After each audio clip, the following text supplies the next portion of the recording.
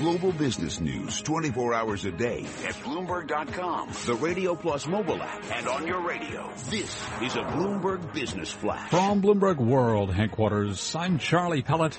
Twitter reporting second quarter adjusted earnings per share of 13 cents. Estimates there were for 9 cents. Monthly active users, 313 million. Estimates 312 million. But Twitter also said it sees third quarter revenue in the range of 590 to 610 million. Estimates there, 681 million. We are seeing Twitter shares decline. Earnings from McDonald's to Caterpillar pulling stocks in opposite directions today. S&P 500 index up less than a point to 2169. Benchmark index is little change. Dow Industrials down 19, a drop there of 0.1%. Nasdaq up 12, a gain of 0.2%. The 10-year up 4/30 seconds, yield 1.55%. Gold up 40 cents to 13.19, little change there. Crude oil, West Texas Intermediate down 32 cents, 42.81 a barrel on WTI, a drop there of 0.7%. Apple's numbers scheduled for release just about 12 minutes from now. I'm Charlie Pellet, and that's a Bloomberg Business Flash. This is Taking Stock with Kathleen Hayes and Pim Fox on Bloomberg Radio.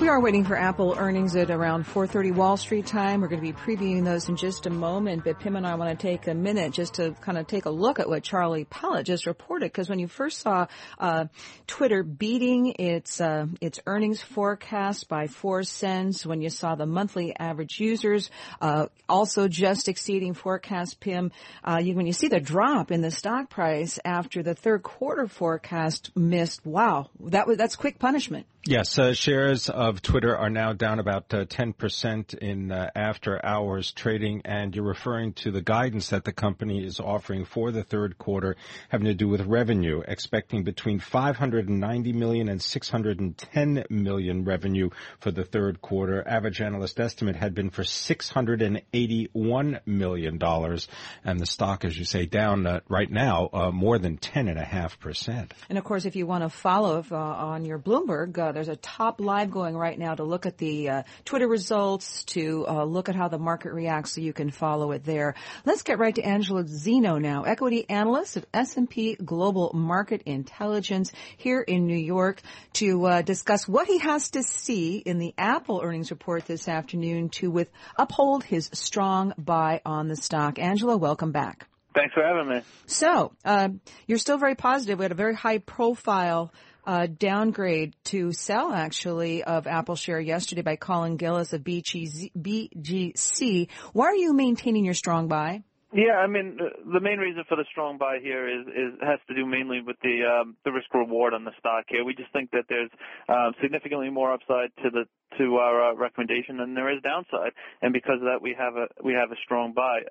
As we kind of go into the earnings here, I think most are well aware that iPhones are not going to be good. We're looking at 40 million units, but that being said, we think the fundamentals on both the iPhone numbers as well as the margins hit a bottom here in the June quarter, and we should start to see sequential improvement ahead of the iPhone 7 launch in September. What's your estimate for revenue? Do you concur with that 15% revenue drop that analysts are foretelling? Yeah, on the iPhone side, we're looking for units to drop about 15%, with a more pronounced decline on the iPhone side of things, about 20%, and that kind of gets you to where you said on the sales front. So we do concur with that. It's not going to be pretty, but that being said, I think it's well articulated across the street at this point. And of course, looking at the downgrade by BGC's Colin Gillis yesterday, and you're touching on this, but the risk that the upgrade rate for the next iPhone may slow even more than the upgrade rate of cycle of the 6S, and I guess just a sense that for a lot of people, I mean, can you remember a couple years ago when every Apple phone user had to get the latest one? I think basically what some people are saying, it's becoming more of a commodity. Phones just don't mean to us what they once did. Yeah, and I think that might be, there's definitely some truth to that. I think if you look at the replacement cycle, it's of course extended here over the last year because of a lackluster iPhone 6s launch. That being said, I think what's key here is the installed base has grown, about 80% over the last 3 years, more than 10% here over the last year, despite the lackluster 6s launch. So I think all you really need to see at this point is a stabilization in the replacement cycle. You don't even need to see improvement. You just need to see some sort of stabilization because that installed base has grown so much. And we think you're going to see that with the iPhone 7 launch. And I think if you see it, we should see at least flat to slightly up iPhone 7 numbers. And we think that's enough to really start, getting the stock moving in the right direction. What do you want to hear about Apple's business in China? Once again, we're probably looking at steep declines for the June quarter out of China. Any type of, positive sentiment out of China would be great from Tim Cook. I don't know if you necessarily hear that from him. But I think, if you kind of listen to what he said in recent quarters, despite the bad numbers, he remains very bullish on the long-term potential of China. You probably hear that, but, whether or not, that's good enough for investors, I think, it remains to be seen.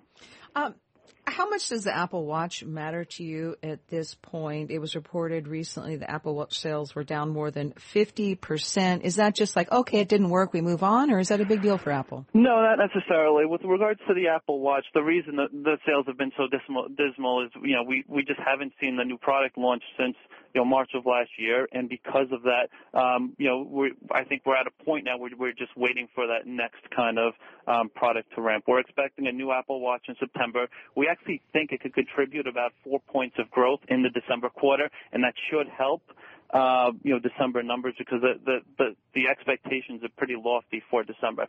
So, we remain very positive on the long-term story of the Apple Watch. However, you are definitely in a soft patch right now with regards to the product. You by any chance a fan of carpool karaoke? Not necessarily. But you know about it. Yeah, I've heard of it. All right. Well, carpool karaoke, Apple's decision to buy carpool karaoke. You've got a chance to listen to James Corden of the Late Late Show. He's turned that into an entertainment phenomenon. Is Apple, as far as you're concerned, Apple just needs to stabilize its results? They need, at this point in time, given how poor the sentiment is, yes, they need to stabilize the results, and then we can worry about improvement thereafter. Thanks very much. Angelo Zino, he is equity analyst for S&P Global Market Intelligence, giving us his view on Apple. This is Taking Stock. I'm Pim Fox, my co-host Kathleen Hayes. This is Bloomberg.